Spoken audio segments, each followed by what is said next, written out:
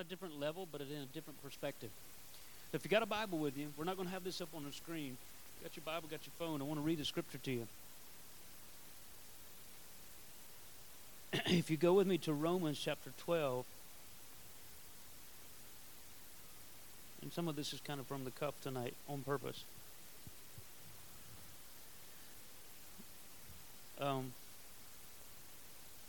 Romans chapter 12, and I'm in a translation called the Passion Translation, starting in verse 4. In the human body there are many parts and organs, each with a unique function. And so it is in the body of Christ, for though we are many, we've all been mingled into one body in Christ. This means that we're all vitally joined to one another, with each contributing to the others. God's marvelous grace imparts to each one of us varying gifts and ministries that are uniquely ours. So if God has given you the grace gift of prophecy, you must activate your gift by using the proportion of faith you have to prophesy. If your grace gift is serving, then thrive in serving others well. Everybody say, I serve others well. I think everybody's called to that. If you have the grace gift of teaching, then be actively teaching and training others. If you have the grace gift of encouragement, Lori Warrington, wherever she is, the grace gift of encouragement, then use it often to encourage others. If you have the grace gift, listen to me, if you have the grace gift of giving to meet the needs of others, then may you prosper in your generosity without any fanfare. And if you have the gift of leadership, be passionate about your leadership. And if you have the gift of showing compassion, then flourish in your cheerful display of compassion.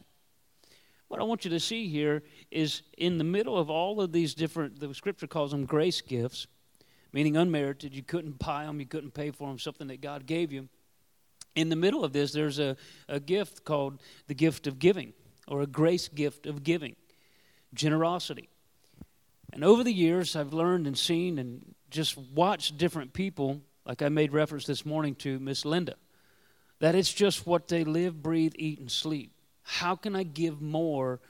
And I've even seen, I don't want to put you too much on the spot, but I've seen Frank even sweat a little bit when she gets ready to give because, can you just hold on to that a little bit? Not because he doesn't want to give, but she'll give everything she's got.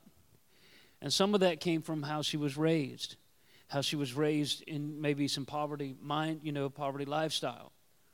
But God dropped something in her to become a giver beyond herself, and it's really how she thinks. She starts every year making lists of what I'm going to give, very much what he said today. And at the end of the year, for years now, they've been in Coastal Family Church. Even some of our outreaches started that way, where she would write down, or they would write down these different places that they wanted to begin to sow. And some of even the ministries that we have today financially supported when Coastal wasn't in position. She just gave the money to do it. My whole point is to take some of the things we learned this morning. There are times, and that's how I invited people to come tonight, that maybe you sense that that's who you are. You're freely giving of time, treasures, and talents.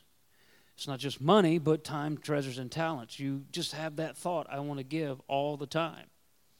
Well, God's expecting us to actually steward that gift, to steward it in a way so that we see the return that we've been talking about. How can I steward that in a way that it brings return? And as we said, or Charlie said earlier this morning, he said there's a lot of different ways to do giving, but there is a God's way to do giving. There's a God's way to bring increase into your life. There's a God's way that is almost, it doesn't fail. The reason I said all that is that's what I've seen with Charlie and Sally. I'm going to invite you, come on up here, guys. Charlie and Sally, of course, they're like an aunt and an uncle to me. Do you say aunt or do you say aunt? Who says aunt? Who says aunt? All right, well, aunt rules tonight. Charlie and Sally, they're basically like an aunt and uncle. We're cousins, but like an aunt and uncle. But this is something that I've seen on their life, watched as someone just up underneath of them and watched in their life for years now. I do remember vaguely the little pink and white trailer that they came from. I also know the story between then and now, how they had, how they didn't have, how they came back. And I'm guaranteeing you that it was God that brought them to a place where they are today. The one truth we learned this morning that I think is the most powerful is that Charlie and Sally both came to that place where they were humbled, where God was the only answer. I don't believe you have to get there to where God's the only answer. But I do believe that you can make steps of stewardship now so that you'll never get to that bottom spot, so that you can be a steward of the gift of giving that you have. So my whole point is we've asked them to just share their story. How did they do it? How did they live? Why is this on them? Not just about Coastal, but why do they believe God to build churches? Do they remember the pink and white trailer? Did they remember where they were years ago when business was a challenge? Those kinds of stories. Matter of fact, somebody told me on the way out this morning that it was in Growth Track, sitting right beside them. They told me, they said, it was so good to hear somebody that could relate in the world of money to where I was and went through some of the same things, because it gave me hope. And that's what we want to get from them tonight. So give them a little bit of hand clap. Let them know we're glad they're here.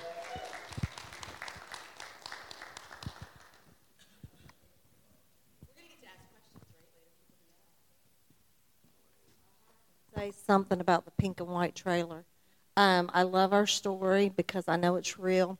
I know who we are. I know where we were, how far low we got, and that my God supplied every need and brought us out of it. Not long ago, we had somebody doing an interview on us.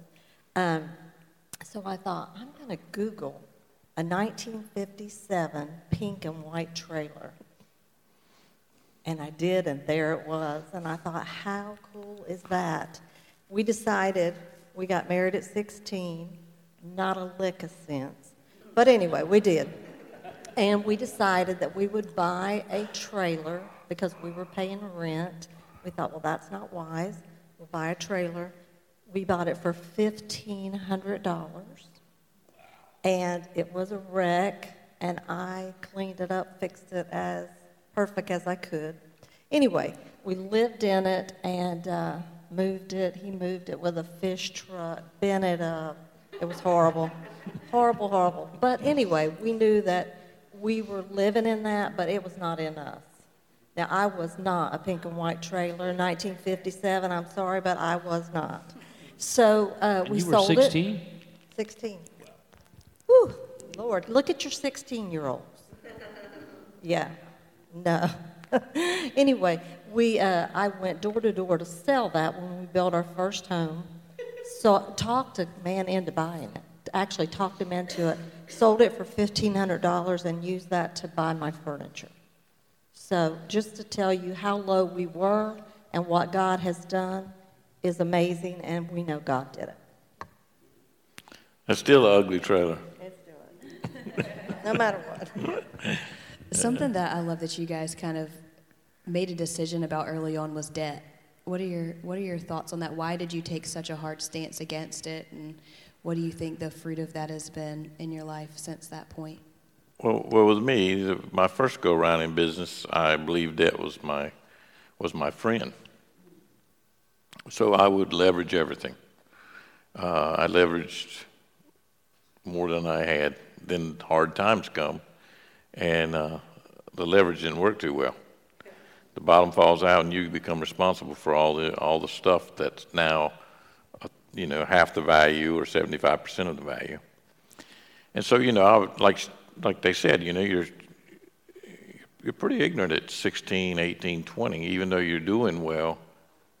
You don't know business and the ways of the world. I didn't. And I knew what I was good at, and I didn't mind working hard. So debt didn't scare me. I was broke anyway. Right? That was just the truth. Debt really didn't scare me any.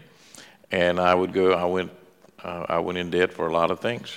And there's things a lot that I did own here on the beach. But you notice I said I did own here on the beach. Mm-hmm. It should be a thing to where you can continue to own things. And so when I did go broke, for me, it was the most devastating thing I think I ever went through. It was the most humbling experience, and I'll try to go back there and give you a little bit of that.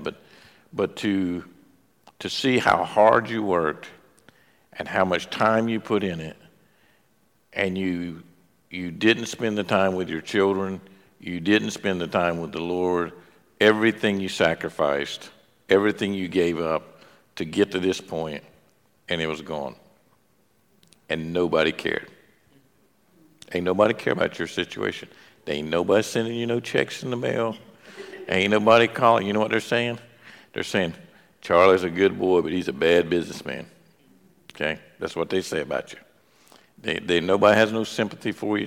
They'll pat you, man, we're sorry. But they want away from you because they don't want to pay you none of your bills. Okay? So that's where I was, and it was humbling. And I can tell you the facts, and is that I found myself on the floor more than one occasion, not praying, crying that I had made such a mess of what I had started out and thought would be so good, and it was just destroyed. And listen, this don't go away in 1 year when you make this kind of mess. It don't go away in 2 or 3 years. When I took the job at Rhema to build their church, I sat down with the pastor and I said, listen, there's some things you need to know before you hire me. He said, what's that? I said, you better check the court records on me. I said, because there's a lot of stuff out there. And so we had a long conversation about it. And I didn't create any criminal acts or anything, but I was involved in a lot of stuff. And anyway, it was humbling to be put in that position, to say the least. Crushed would be more like it. And then for your family to stick with you, that was humbling for me. When you can't supply, when all you've ever done is supply, and that's what you base your life on. You based your life that you are the supply, and now you can't supply. And that was a very humbling thing that I went through. That's really what drove me to say, wait a minute, about debt. Listen, I don't believe debt's a sin or anything like that. I believe you use it to your advantage. So I'm not saying that it's a sin. I'm not saying that people listen. A young guy's getting married. He's got to get a house. He's going to have to get debt on him to get a house in this world. That's all there is to it. So I'm not telling people at 20 years old don't get in debt. No, do it reasonably and sensible, and that way. But during that time, I made a decision that I was going to get out of debt, and I was going to pay my bills, and I was not going to file bankruptcy. I can go on forever, so interrupt me. But I'm talking to a guy one day in my office, and me and him were believing God for the same thing. And he was about to go broke, and I was. But we were believing God to get out of debt, you know. So a few days later, we would fellowship. He'd come in and see me. And he said to me, he was down. I could tell he was down when he walked in. And he said, Charlie, I filed bankruptcy yesterday.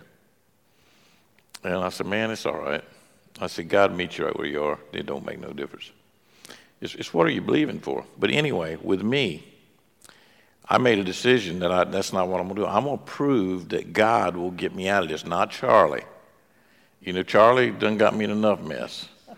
I was going to prove that God was going to get me out of this and pay my bills. It was between me and God. It was a decision that me and him made, and my wife.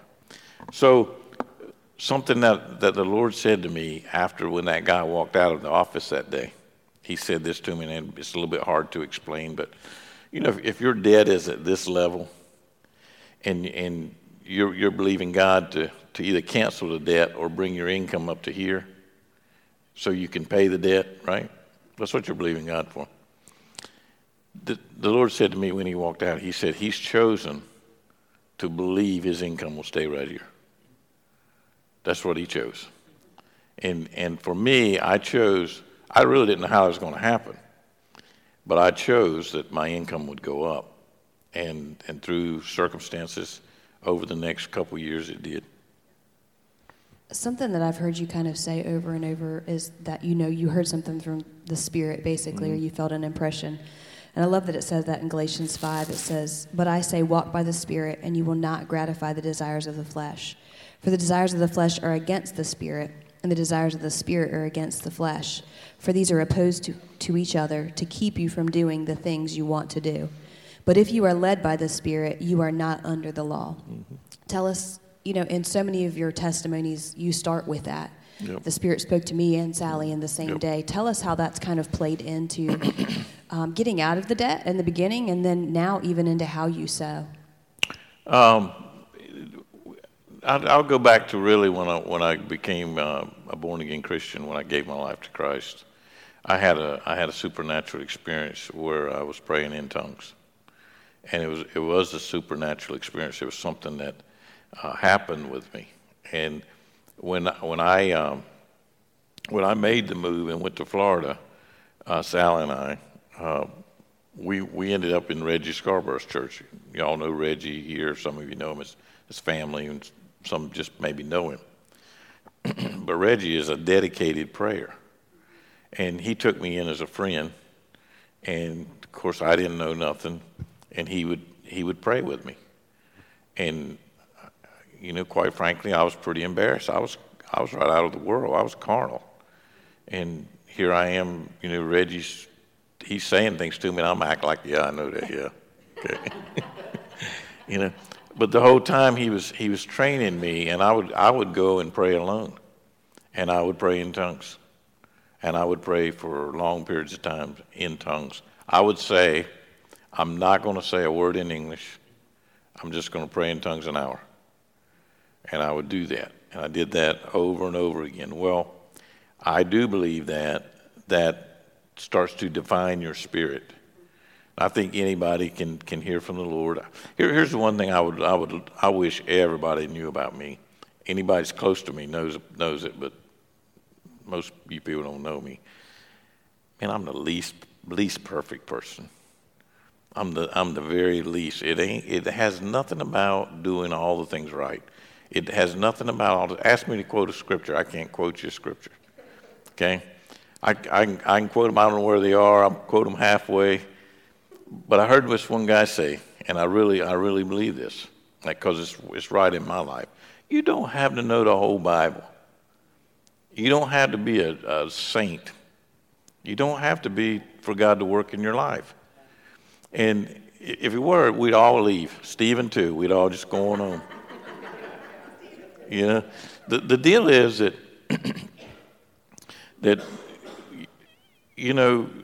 I forgot where I was going with that, but you don't have to be perfect. You're not going to be, and God will, and praying in the Spirit helped me to develop my spirit, and I believe it helps you to hear, and that's what I think it does. I think the more I pray in the Spirit, the more I hear, and I'm just telling you. Sometimes I pray, sometimes I don't. Sometimes I'm tired and I don't want to pray. Sometimes I'm beat up and I don't pray. So I'm not up here to tell you something. I'm trying to be the everyday person that you are. I know you're doing the same thing. You're getting hammered at work. People say, you have a bad day? I have a bad day every day. Okay? It's just the way business is. It's the way life is. When Sal and I will sit down and talk about our life, we say, man, we got a great life. I mean, your kids are doing good, and we do. We have a great life. Full of problems. Full of problems. Clean up to here, full of problems. So you got employees, you got problems, you got jobs, but the being led is really key. And in some of the stories that we were talking about this morning, there was times in there that I did hear the voice of the Lord. Let me say that you hear with your spirit, you don't hear with your mind, and most people get that really confused. When I first started trying to serve the Lord, I was like, man, I'm so confused on how to hear. How do you hear from God? Because everybody in here, if you heard from God, you'd do what he said. Everybody would. The problem was I heard so much stuff. You know, I was hearing all kinds of stuff. And most of it was me. You hear with your spirit. You are a spirit being, and you live in a body. And reading the Word will help define that. You know, it says in, again, I'll quote you some scripture. It says in Hebrews that the Word is powerful, sharper than a two-edged sword, dividing asunder even the spirit and soul, the bones and the marrow. And it says anyway, it helps you define the will of God for your life. But the spirit and soul, it will define that in you, whether you're hearing from your soul or your spirit. And the Word will do that. And you know what? I'll just be the first to tell you, it don't happen overnight. You start reading the Word. Sally will tell you, I read the Word every day. Very rare that I don't read the Word. I'm not one who reads a ton of Word. I'm not one who memorizes, can sit up here and quote it. But I read it every day as a discipline. I read something in the Word. I sit down. She's more historical with reading the Word. I read through the Bible. I heard somebody say this. I'll get really off course here, but I heard somebody say this, and it really registered in me. They said they read the Bible 50 times. I thought, my God, how in the world you read the Bible 50 times? And they said 15 minutes a day, 50 years. So you can read the Bible through pretty quick, you know, pretty easy. Do I get understanding on it all the time? Nope. A lot of times I set the Bible down, don't know what I read, you know. But you keep doing it, gets in your heart. The other thing that I love to tell people, and I don't think enough ministries tell people this. I heard a man tell how to read the Bible, and when I was real young, I sat down and I said, I'm gonna read the Bible, and I started and I got through Genesis and Exodus, and I got to Leviticus, and I was done with the Bible, and I never read the Bible for 20 years after that. It's the truth. So I didn't know how to read the Bible. This man, Brother Hagin, said, here's the way you read the Bible.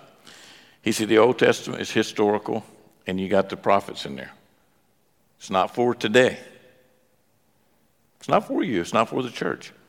Acts starts the age of the church.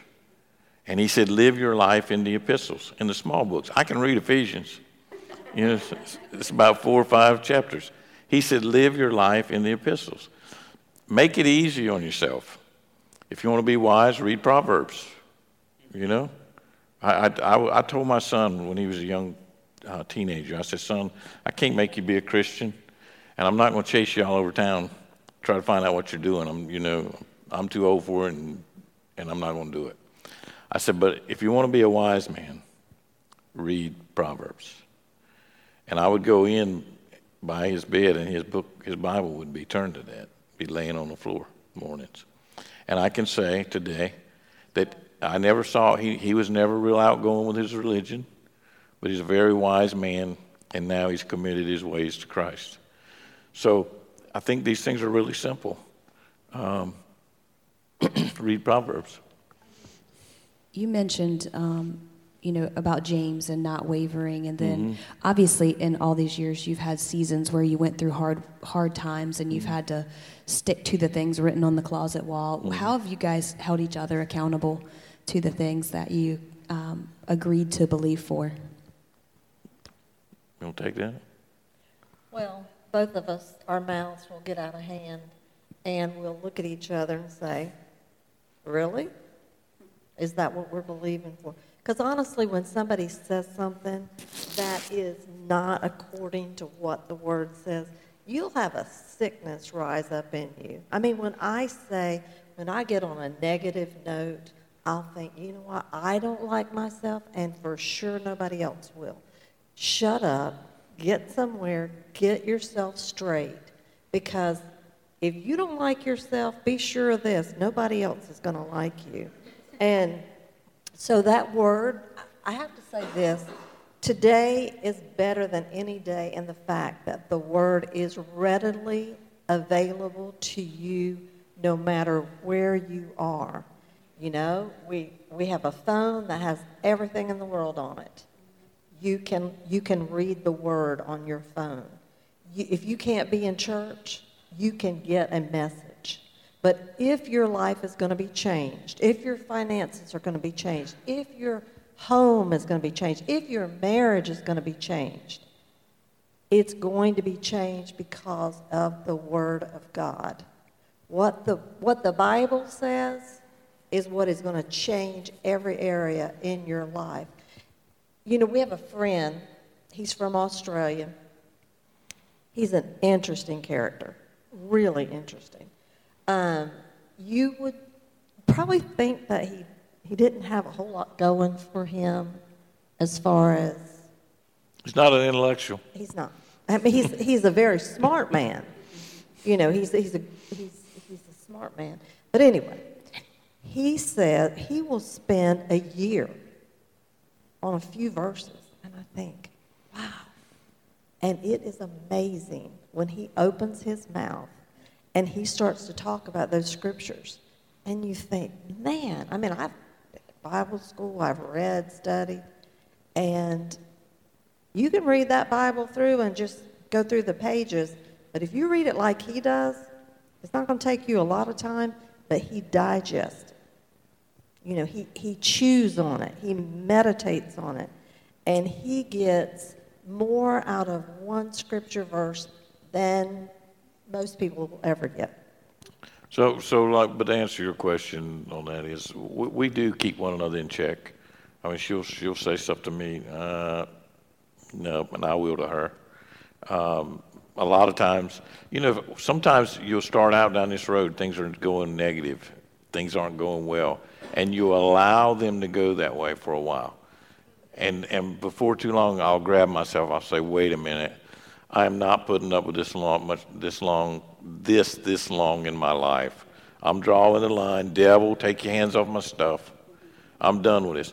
Somebody will be riding in the truck with me sometimes. They don't even know about Christianity or anything. And I might mumble under my voice, devil, you're a liar. And they'll say, well, what'd you say? And I'll say, I'm just talking to the devil. He's a liar. Because if he's talking, he's lying. Yeah. So if you're hearing these things, these negative things, they're lies. He's just trying to get you to act on them or believe them. And he's lying. You mentioned, I guess we were talking about Shane, and they have two children, Shane and Rachel. What are some of the things that you did over the years even to impart some of this into them? And some of I know you shared with me some of the wisdom that you shared with Shane about giving to the local church. What did that look like? Obviously, you know, it's grown and evolved. And are they in their 30s now, both of them? 40s. Wow. Yeah. So share with us from that perspective, even, you know, what approach you've taken with them. Well, you know, the subject that they saw Sal and I live out in our life, and to become debt free, they started practicing it. So I'll tell you a story about Rachel, my daughter. She was believing God for a specific amount of money. And I'll tell you the number. It was $200,000 a year. Her husband pours concrete. Rachel works for me. I don't pay Rachel $200,000 a year. and nowhere close. But anyway, that's what she was believing for. She had it wrote down. Her and her husband were confessing it. They were doing just what Sal and I had said we had done, and they were putting this to work. And I went in her office one day, and this was revelation to me. It came as revelation, and she was crying. And I said, what's up? And she said, Jason messed up on a job and he lost $25,000. And I'm not one to baby my children. That's not me. So anyway, I thought, well, I'm not doing no good here, you know. So I got up and left the office, and I was walking down the hall, and I heard the Spirit say, what does that have to do with the $200,000? It has nothing to do with it if you're believing it. If you're believing that you've made $200,000, all this junk in between don't make no difference, right? So I walked back in her office, and I said, Rachel, now I'm going to say something to you. I don't want you to get offended. I just want you to hear me. And I told her just like that. I said, what does that $25,000 have to do with that $200,000? I said, all it is a distraction to get you off of making the $200,000. She said, I'm going to dry my eyes. I'll cry. I won't cry another tear. And that year, her and her husband made that much money. Okay? So it's a distraction. And with my son, something that happened rather recently, he's interesting to me in the fact that my daughter and her relationship with Christ has always been real open with me. He's a little more, like he is a medical doctor, and if I told him something was a miracle, he'd say, well, Dad, other things involved here. And I'd be like, okay.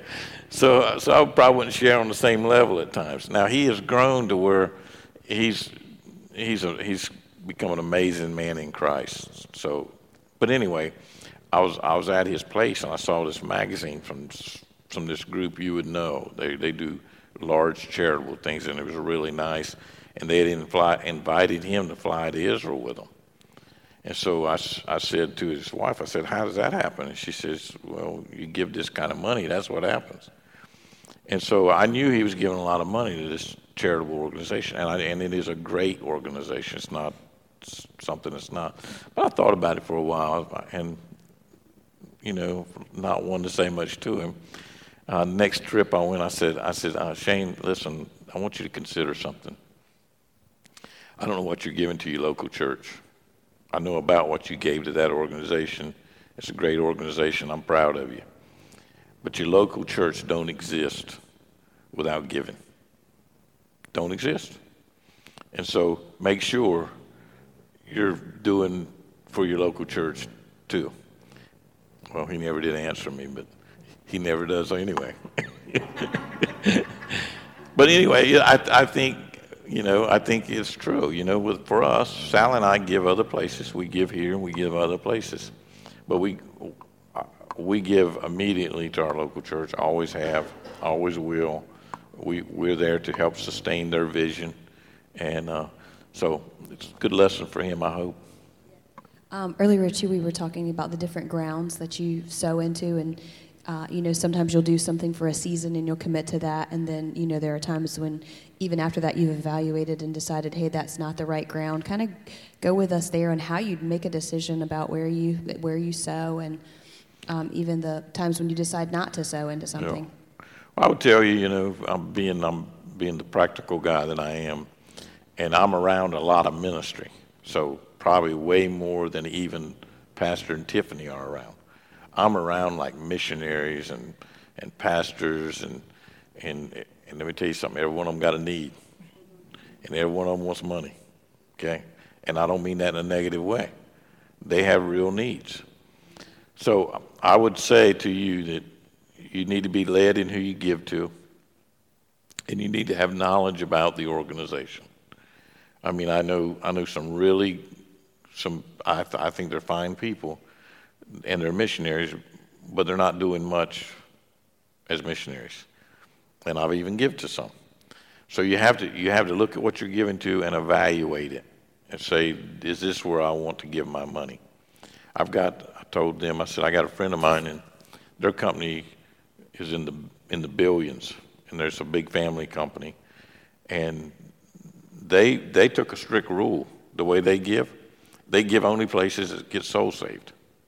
They don't give to charitable organizations. They don't. If you're starving, if you're hurting, they don't make no difference. They give to get people saved. That's their rule. And there's nothing wrong with any rule you have. Just you consider what you want to do, and in your heart, you do it. Sally and I are more, I'd say, more well-versed. We do give charity. We do give to a lot of missionaries because we know a lot of missionaries, and we're very familiar with what they're doing. I mean, we've interacted with them for 30 years, and some of them we've supported for almost 30 years. Charlie, I want to go back to the leading part. For years, even when I was living with you, there were times you had dreams that changed your life forever. Some about your kids. Mm-hmm. I remember the one with what you saw outside, and it was protecting Chase. Mm-hmm. Take us to that place of the real knowing that you have. I just know, I see many, many times when you make decisions, there's a real knowing and you act on it. Yeah, I'd like to say that happens all the time. It doesn't. A lot of times you're wondering, there's, I think for all of us, and I'll speak to this because this is something we talked about too, is we all fall in this arena of reason. Brother Hagin always said this: if you get caught in the arena of reason, the devil will beat you every time. That's that mental mindset of reasoning. But if you will take the devil over into the arena of faith, then you will win every time. So it's a matter of getting out of. Some of you are businessmen. I see you in here and listen. And most people, you're going to have to reason things. That's the natural side. God gave you a brain. He made you to reason. But there's a certain point to quit and say, okay, I've done all the reason on this, I'm going to do. Now I believe, God, this is going to happen. Devil, take your hands off my stuff. This is what we're going to believe. Okay? And get out of that arena of reason. to say, there's been, I have had some dramatic things happen in my life, and I'm a layman. I just go to church, but I've had some dramatic things happen in my life, in dreams, in visions, and in knowings. Okay, and sometimes it's just a knowing. I had one time Rachel and Sally went to Chicago, and they did a show for me, and this church called us about building their church. Rachel come in, she said, Dad, this church from Tucson, Arizona is calling, they want you to build a church. I said, I ain't building that church. As soon as I said it, I had a check in my spirit. I was like, and I noticed it. So they went about their business. They didn't do nothing with the church. A couple weeks later, they called again. And they asked me again. They said, Dad, this guy keeps calling you, wants you to build this church too. So I said, I ain't building this church. My spirit was checked again. And so I told Rachel, I said, well, next time they call, I'll talk to them. So we went out there and we built a church, And I made really good money. So I would love to say I get that all the time. But I think everybody gets it to a level, and this is what I really wish you'd get, is, when I was a sinner, I used to get it. I used to get a check. You better not do that. Sometimes I overread it. Sometimes I didn't. But here's the deal: you'll get this check inside, or you'll get a go ahead. Go ahead. Just a real simple thing. Sal and I were sitting in the back seat of this truck with this guy, and he was getting ready to buy it. And him and his wife were driving around. They loved this truck. They were getting ready to buy it. I knew he better not buy that truck. I knew there was something wrong with that truck. I got out. I said, Sal, I didn't say nothing, but man, I'm concerned about that truck. We didn't say nothing. He bought that truck. A few weeks later, he's stuck on the road, that truck. Okay? So there's those things that you will get in your heart, and they'll be real simple. Don't do this, or you're, man, I don't know about it. You hear somebody say something to you, and you'll be like, I don't know about that. That's your spirit. That's God talking to you. He talks through your spirit. Now, we'll say God said it. I would like to really reinterpret that. I think a lot of times it's your spirit telling you. And a lot of times I'll say, well, the Lord said, it's probably my spirit, because my spirit communicates with God. I don't so much, but my spirit does. So I'll get little checks or little go-aheads, and I'm always looking for them. I told a story the other night. I was in a meeting, and they were giving me some really bad news. They told me that I was going to lose about $1.2 million on this project. It was because something we'd screwed up, and I was really upset about it. Okay, and they're telling me. But here's what I want you to get.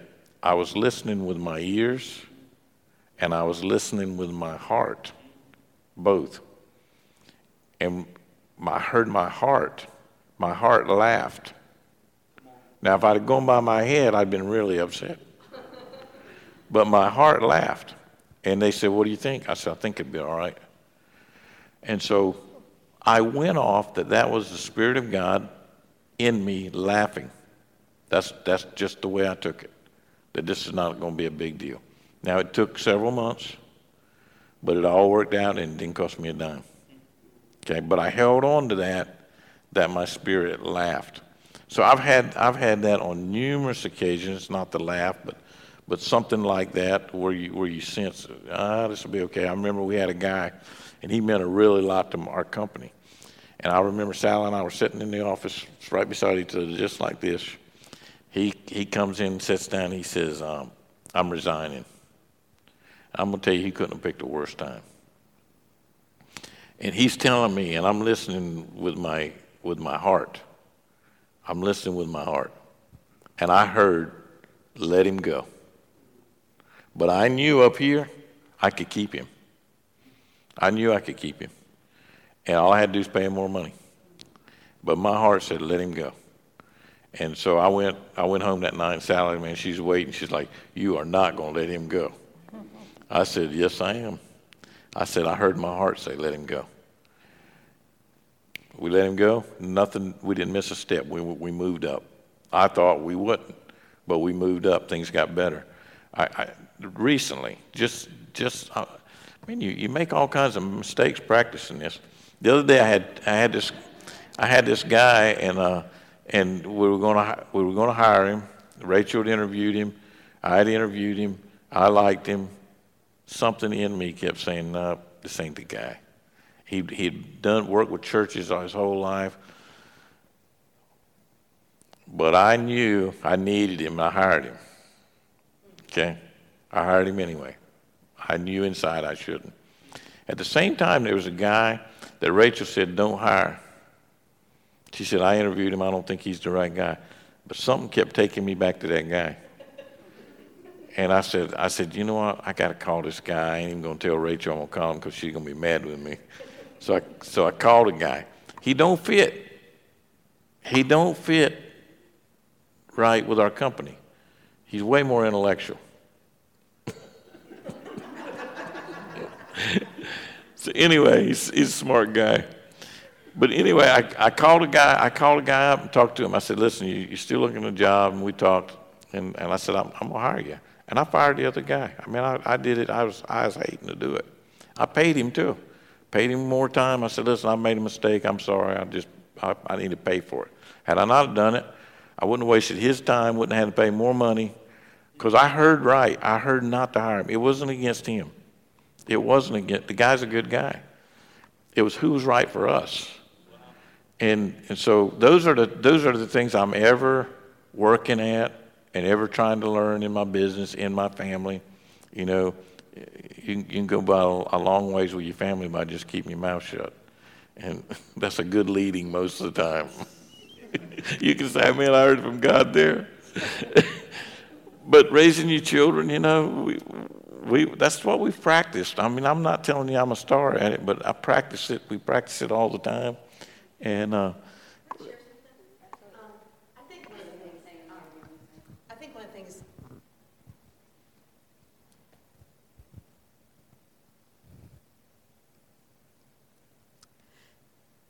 sometimes God gives you opportunities to spend time with people. And my time with Sally and Charlie on an intimate level was very short-lived. But I learned something from being with them. And they were in the midst of a lot of stuff at that point in time, but their kids were little. I don't know how. They were middle school, maybe elementary, middle. Yeah. And these kind of conversations that we're having right now, we had back then. And we would, every Sunday, on our be-low budget, we would have a roast. And carrots and potatoes and brown rice and cucumbers and vinegar. I think I hated those. And yeast rolls. And we would sit at the table, around the dining room table, and we would have these kind of conversations. And one of the things that I'm thinking about even right now is that that when you yield to the Holy Spirit and you give a place and and he talks to you, and then you talk that out with other people, there's something like you give voice to the Holy Spirit's leading and guiding. And it doesn't mean that you don't miss it. You just yield to it. You would say, man, I mean, this is going to sound dumb, but man, I got my car, and my wife and I argued over who to go to Foodorama because I didn't want to go to Foodorama and she didn't want to go to Foodorama. But I said, all right, I'll go to Foodorama. And then I get in Foodorama's line. I had something happen to me at Subway today. Me and Stephen were arguing over who was going to go get Nanny's veggie sub. Because neither one of us wanted to walk 2 feet to go get the veggie sub. One of us wanted to take care of Cedar. We were both fighting over who's going to take care of Cedar. So I said, fine, you take care of Cedar, I'll go get the veggie sub. I walk in, it wasn't about the veggie sub. The girl over there that's working there wants to own Subway. And she is a recovered person and almost killed herself. I found all this out in like 20 minutes, going to get a veggie sub. And the reality of it is so then she's telling me that she could be an owner of this Subway. And she said, how can I get more of your people over here? So we grab hands and we pray about her owning Subway. But the interesting thing about it is from an early time in our lives, we begin to talk. When he would have dreams, and he would have, and Sally, they would have unctions. They voiced those unctions, and they yielded, and they learned, and their kids learned how to yield to those. And so we all did that together. And it wasn't an extraordinary thing. It was an ordinary thing. It was ordinary. It was actually out of the ordinary not to be led. But it became ordinary for us to have experiences with the things of the Spirit. And I can remember, because I would come over to see Stephen every morning when he had graduated from school, but I hadn't. And every morning, and they're working regular jobs. Like sometimes we think only ministry people get to read their Bible in the morning. But they worked regular jobs. And every morning I would get there early, and they had this couch in their family room. And I remember them both being on the couch, both of them together. They would both be on the couch, and they would have their words spread out. And I remember early on, when they had nothing, they would be declaring the word of God over their lives and be speaking those things. And so I guess I just, you said I got it more wrong than I got it right, or you're learning how to be led. But I think one of the most powerful things that both of you have learned is the yielding. And I think that there's so many things that the Holy Spirit is trying to get not just to us, but through us. But it happens through the tiny yieldings of us being obedient. And so I think there's lots more millions of dollars to be had through the yielding. That might be it. Yeah. We're probably running out of time, but I want to share one thing that happened with Reggie Scarborough, because Sal and I believe in the supernatural. But how many know Reggie Scarborough? He's been here, I think, and preached. So several of you know him, but he's Kenny Ricky Jr. He's from Wangees, so we've known him forever. But he was older than me, so I had no relationship with him until I got born again. But several years ago, and this is what I believe. What I believe all this is about. I believe it will help you in your everyday life. I believe it will help you make money. I believe it will help you in your marriage. I believe it will help you with your children. I believe it. I could tell you stuff with my children that's unbelievable, and where God gave me insight into their life, and I believe changed their life. But anyway, Sal and I were coming back here. It was my dad's 80th birthday. This is how supernatural God can be. Well, a few weeks before, I was in Florida. I go see Reggie as a spiritual guide. I go see him like once a year. I just was going to go down there recently, and he was up here. And so I go see him and just talk to him. We ride around and we talk about this stuff. And we drink Diet Cokes. And that's his deal. But in there, he will go pray. And, I'm not really one that's that good at that kind of stuff, praying around others and things. I'm a construction worker. So anyway, we'll go in his little chapel and pray. So I knelt down, I prayed in a little while, kind of quiet, praying in tongues. Reggie's over there, he's praying. And he says to me, he says, Charlie, has Sally got a spot on her brain? I said, well, no. So we go on praying. So he says, a few minutes later, he says, are you sure she don't have a spot on her brain? I said, Reggie, not that I know of. No, I'm not like I'm lying to you. I don't know. So we got up, we were leaving after a few minutes, and I'm not talking about this was a long time. I'm not talking about it was travailing in prayer. I mean, it was just kind of conversation. He slaps me on the back, and he says these words. He says, I don't know what it was, but we took care of it. Okay? And that was it. We go drink Diet Coke, we ride around, we laugh, we have lunch. That was it. So now I'm back to where Sally and I, a few weeks later, we were coming to North Carolina to my dad's 80th birthday. She was sick. Her sickness had been really odd. Her back would be out, and this would be happening, that'd be, all kinds of odd things were happening. But we just took it as, you'll get over it. Let's just get on down the road, you'll get over it. So I said to her, I said, why don't you stay home? I said, I'll go to Dad's birthday party. She said, no, I'll be better when I get there. So she gets to Deer Loans, and that night, we're staying in Wanchese. She wakes up to go to the bathroom and falls over the end table. Lamps go in the floor. She's incapacitated. Now we know something's really wrong. I set her up on the bed, and she can't sit. She's like a little baby. She'll roll over. And so we rush her to the hospital over here. They check her out as best they can, send her back. She's getting worse. I call my son. He was, I don't know where, I think he was in California, but he used to work at Norfolk General. And he said, Dad, get her in the ambulance, and when you get them in there, take her to Norfolk General, ask for this doctor. He's a professional at finding problems that you can't find. So we didn't do that, but we got her to Norfolk General, and they run all these tests. And so by the next night, we're sitting in the hospital room, and the doctor's there, and it is that doctor. And he's talking to us like there's not a big deal here. And I said, wait a minute, Doc. I said, you don't understand. This is a serious problem here. He said, what don't I understand? I said, she can't sit up. He said, touch your nose. And she literally couldn't touch her nose.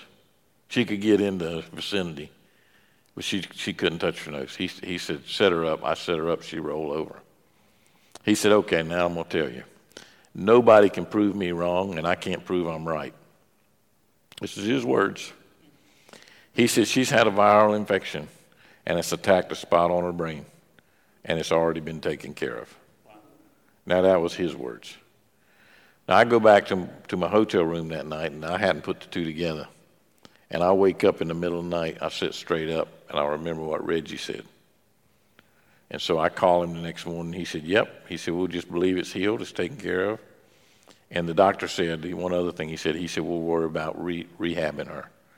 Well, she never had rehab. We flew her home to Oklahoma, and she's fine. Had Reggie not have seen that, where would I be? And so I believe these things are operational for all of us. They're in our finances. They're in our children. They're in all of our lives. And I think we should be more in tune to them, be more spiritual. I think I would like to just encourage you guys, because that same spirit that's in us is in you. Amen. So whenever you go through the day, just be aware. Be aware of your heart and what you hear. Your head's going to tell you all kinds of crazy things. But remember to stop and listen to your heart. I'm telling you, your spirit will talk to you. It will tell you the same things it tells us. Mm-hmm. God loves all of us the same. He's no respecter of persons. I look at people, and it makes me sad when they don't know these things. It's like a relationship that's not a deep relationship. It's like an intimacy that it's not deep. Having intimacy with the Lord, having that one-on-one, that connection, I feel really sad when people don't get that, because that's heaven on earth. And so make sure this week when you leave, listen to your heart. When everything around you is going crazy, when your kids are crazy, when listen, if you work a job, it's crazy. We have all this, and yet our job is crazy. But we listen to our heart. In the midst of a storm, I can tell you, because we face those storms, We face them every day, every year. But in the midst of it, on the inside of me, I know, and I tell people this, I win. I win. I've won this battle. And you know what? I've read the end of the story, and I win. And so encourage yourself tomorrow. If everything is going crazy, look, I win. I'm going to win this battle. You know, watching Charlie and Sally, and I think I can sum it up what I saw your life live. I can sum it up with Scripture. Proverbs 4:20 through 22. Incline thine ear unto my sayings, let them not depart from thine eyes. Keep them in the midst of thine eyes. There will be life and health to all your flesh. Charlie and Sally, daily, we saw them do exactly that. 6:30 every morning, they had a show that they watched on TV every single day. They're in the Word every day. What Charlie's constantly said, Sally said, is normal people, everyday people. They weren't scholars of the Scripture. They just were consistent with the Scripture. That's the first thing that brought success in their life. The second thing in their life was John. John made it very clear to us in John 14, 15, 16, and 17 that there would be the Spirit of God, the Holy Spirit, would come alongside you and show you things in advance. That's what I saw them live. What's interesting is you're talking 30, 40 years now of life. 40 years. I had 35 with you, and, it's 30 years ago now for me, but there was years prior to that. They've never changed the lifestyle. They've stayed consistent with inclining the ear unto my sayings. Let them not depart from thine eyes. Keep them in the midst, that there be life and health to all their flesh. They've constantly allowed themselves to grow in the relationship with the person of the Holy Spirit, allowing their spirit man to be alive to that. And I love what they said. They're looking for that. They're consciously looking and expecting that leading every single day. They also said that it wasn't every day that I got a knowing. It wasn't every day that I got a word. It wasn't every day I got a dream. But they were expecting that every day. And I lived when life was not good at all. And that's when they did it the most, it seemed like to me. But now I'm on the other side, keeping that kind of relationship in my life. The third thing that I see them doing that I've heard tonight, that I think we can sum it up, is they've had a person or people in their life that would do that for them or with them. Reggie was that person. Yes. I cannot begin to tell you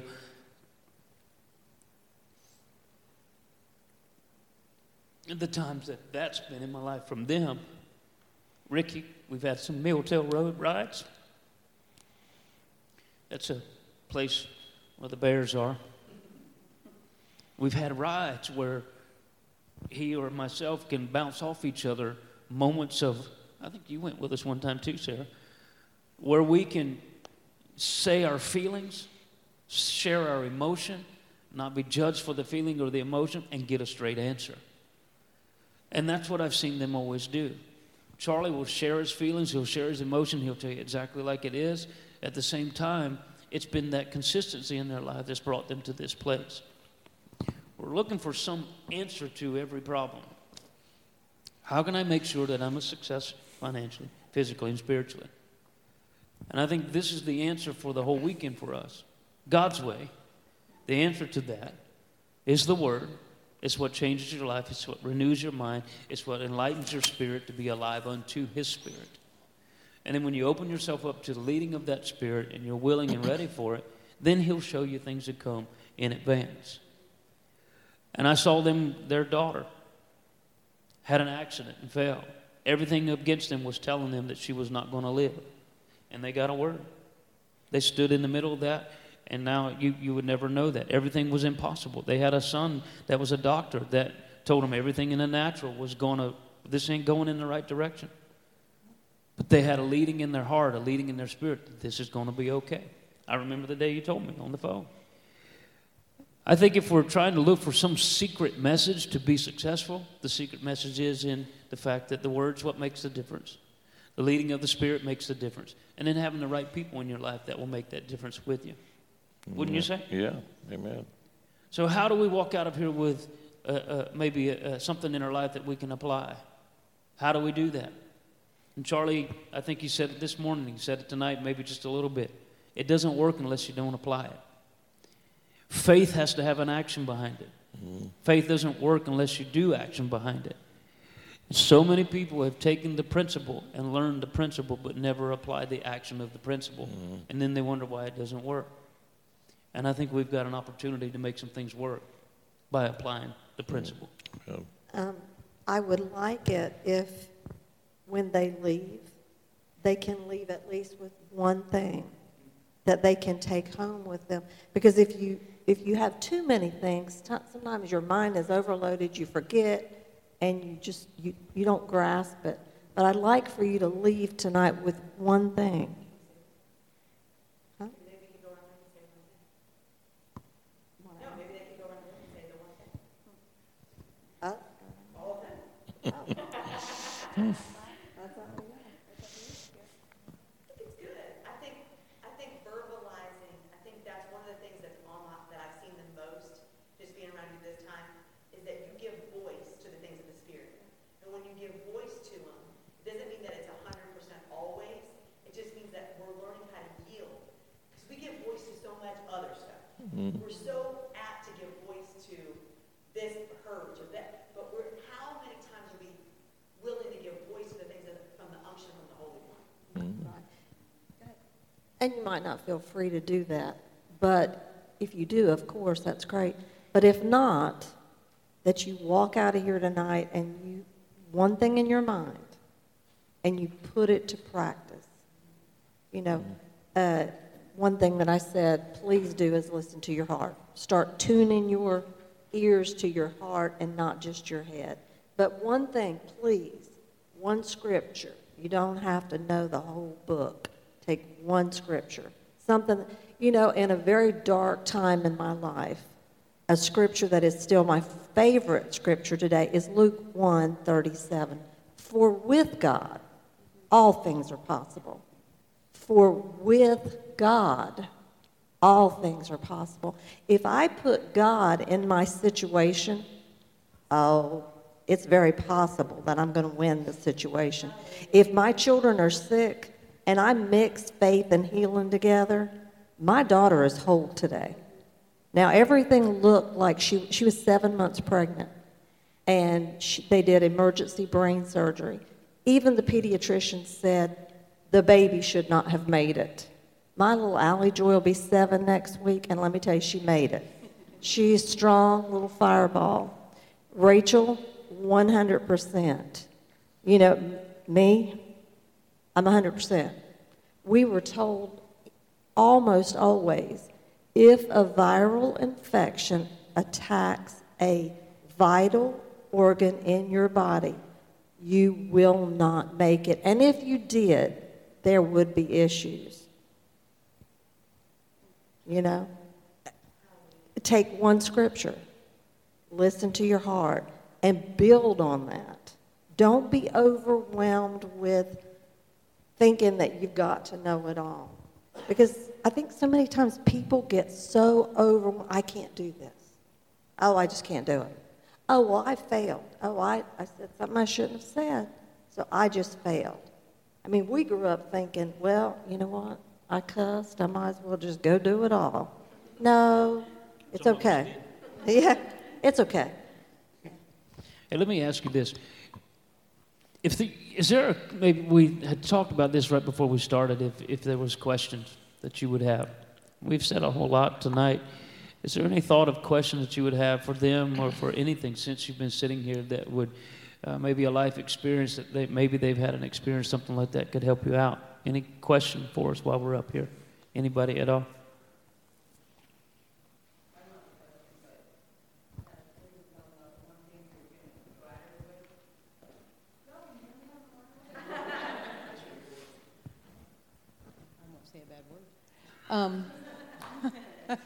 They're there. Lead with your spirit. That's the one thing I have out of it. Because it's so funny, the one thing you said, because I always think I'm off the Richter, but I think inside I'm maybe not. But the one thing you said was how you had the little things that, don't do it. And it's me saying it out loud, but now I realize it's that. It's really weird. Yep. I'm like, don't do it, June. Take the exit, or just anything, if someone's on the outside being not okay, I'm like, all right, what's the reaction? You know, and usually there isn't one, because I just am like, you know, how should that go? You know what I mean? I don't know. It just keeps me safe from, you know, I guess you won't be poop if you don't step in poop. So just saying. But yeah, lead with your spirit. I guess that's the one thing I got from it. Many don't realize the voice of your spirit is actually your conscience of knowing right and wrong. You're born with it. You're born with knowing right and wrong. You know that if I go through a stop sign, is that right or wrong? Well, the law has established that right or wrong, but your conscience gives you the opportunity to make the choice whether to do it or not. You can do it all day long, but there'll be consequences to it. And the voice of the Spirit, the Holy Spirit, comes alongside that consciousness of your spirit and witnesses with it that this is the good thing to do. And how do you know that is the good thing to do? Charlie said it. There's just a knowing of peace. There's a knowing of, hey, this is the right thing. Gina's saying the exact same thing. I just know that this is to be led by the voice of my spirit. And so I think sometimes we don't give attention to who you really are. If I walk out in the middle of the highway and traffic's coming, is that a good thing? Your conscience will know whether you should or not. Anybody else? Questions? I don't have a question. I just have a statement. Listening today, to me, proves the importance of being around godly-minded people. There was some stuff that I've been wrestling with my mind about a possible advance in job. And the way I was looking at it is that I'm going to be all right if I don't, but we're also trying to achieve some of these other goals. And you talked about, you know, God will give you different ways of seeing that same situation. So I had worked out some things in my own mind to kind of put me at peace that, you know, this will be a doable thing. But when you are seeking God for advice for doing things, it comes with you at a whole different angle. Mm-hmm. And what you said something today in the service that witnessed with my spirit. And what's really neat about it is that when you have a partner that's pulling along with you at the same time, as soon as you said that, we looked at each other. I didn't say a word, and we were having lunch after service today. I said, "What did you think?" And she goes, "Talking about the point that you made." I said, "Okay, that's another confirmation that he's always trying to get information to us. It's our ability to listen clearly, because there's a lot of static that's out there." And, you know, I can't remember the verse, but I know it talks in the Bible about wisdom and knowledge is more valuable than rubies and pearls and things of that nature. So when you're talking about, it's not necessarily the money, but it's the ideas. Mm-hmm. And it's always neat when one of those ideas hit you that you know it wasn't yours. Yep. And I think it's done in such a manner that you have tried so hard to figure it out. Mm-hmm. And you're almost like, we can't do that. And then ding, it's like, oh, why didn't I think of that? Mm-hmm. And then I look up in the stars and I know why I didn't think of it. Yeah. I believe it was Mark Batterson who said, so often we overestimate what we can accomplish in 2 years and we underestimate what God can accomplish in 10 years. Mm-hmm. And, you know, there are so many times, I'm in my early 30s and we're looking for fathers. And first I want to say thank you for that. Yes. And these guys have kind of played that role for us too in this arena. But thank you for walking the long obedience. Because I think that's the one thing that I'm going to carry away from this week is it's the slow and steady wins the race. Mm-hmm. And I can see now beyond being 30. I can see, 30 years down beyond that. And I want to say thank you for that because honestly, it's so easy to be distracted and it's so easy to lose sight, I think, of the little consistent obediences every single day. And your stories over and over and over again are just so many large ones, but so many small things. Mm-hmm. And so I'm going to carry away the long obedience. Mm-hmm. And I appreciate you guys so much. Thank you. We really have enjoyed it. Is there anybody else? Yes, sir.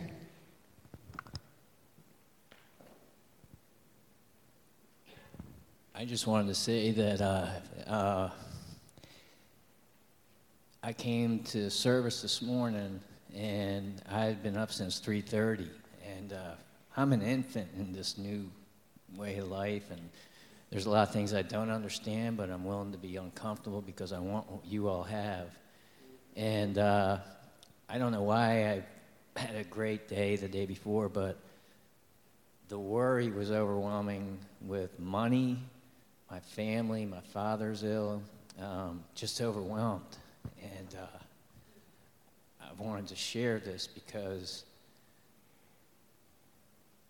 I knew that I was going to hear something at 8:30. At 4 o'clock this morning, I had Pastor Stephen's phone on my phone, and I said, that's way too early to call anybody. And I said, maybe he'll have service at 4 a.m. this morning instead of 8:30. But I knew something, and whatever this is here, most of my adult life, this has been a bad decision most of the time. And I knew I would hear something. I didn't know what, but something here said, if just make it to 8:30, you're going to hear something. And the message this morning and tonight, in 1 hour, I was a different person. So you just being there, thank you for being there. You helped this individual who I was struggling this morning, and my voices were out of whack. I was telling myself a whole lot of dumb stuff. Thank you for being here this morning. Listen, we all tell ourselves a lot of dumb stuff.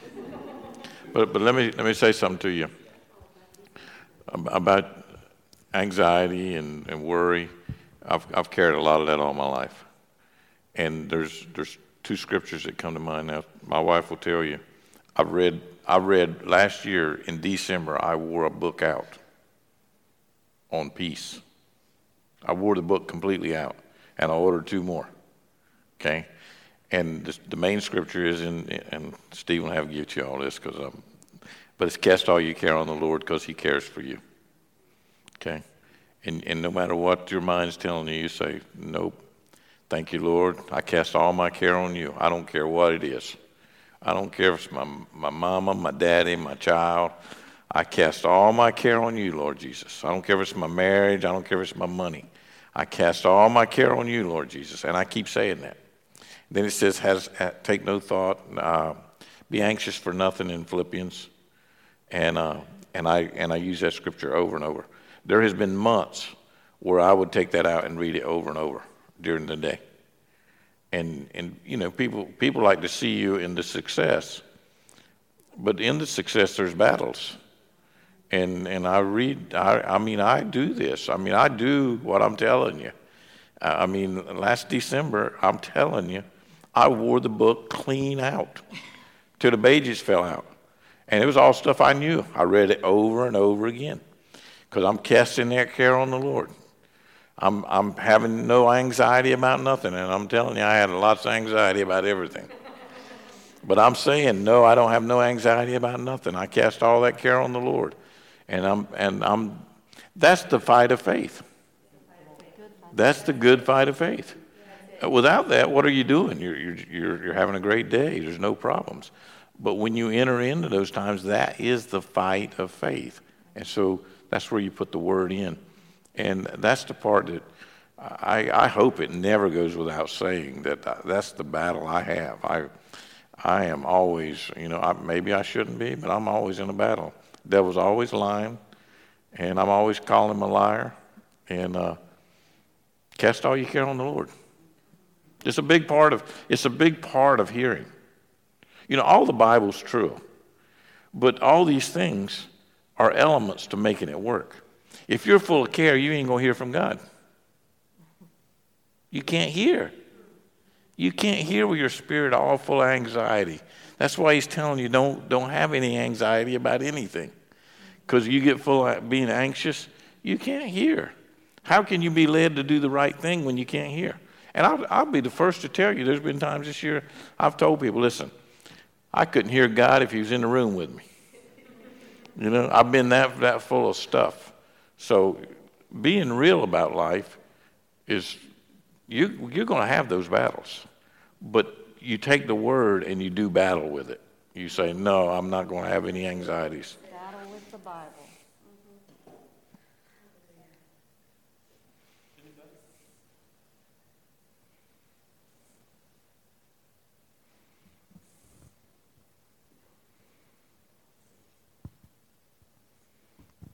I think it's just encouraging to hear, to not worry about the setbacks. Like, or, you know, you something happens and you think that it could be a setback, but it's not. It's just like a small detail, and the bigger picture is there. And that's what you Yes. have to focus on. So Yes. that's kind of what I'm taking away. Yes. Amen. Yep. Anybody else? Thoughts? Hey, let's stand up. Charlie, Sally, will you pray over us, Go ahead, Sally. the church? Father, we thank you so much for today, for tonight. We thank you, Lord, that it's been a blessing for us to share our testimony, to share the good things that you've done. Lord, I ask you to go with each of these people. Lord, I ask you to speak to their hearts. I thank you, Lord, that as they go and tomorrow and this week, that they become more and more aware of your voice. Lord, I thank you that as couples, as they walk through this life together, that one will keep the other accountable. And Lord, I thank you that where one is weak, the other one's strong. Amen. Lord, we take this and we pull it together. We're better together. Lord, I thank you right now for showing them things to come, giving them strength, healing their bodies. I thank you, Lord, for saving their children. Lord, right now I ask you in Jesus' name, if anybody's child tonight is not serving you, we just claim them right now in Jesus' name. We thank you, Lord, that there are benefits in serving you. Lord, you give grace to us. You give us strength. Lord, I thank you that you've blessed everything that we put our hands to. I thank you, Father, right now in Jesus' name. This church is paid for in full. I thank you that they own the properties around it. And Lord, I thank you that because they own it, it makes them more able to go and spread the light. I thank you, Lord, that when we have money in our pockets, it's easier to give. We can give on every opportunity. Lord, I just ask you right now to bless each of these people that are here. Bless them in Jesus' name. Amen. Amen.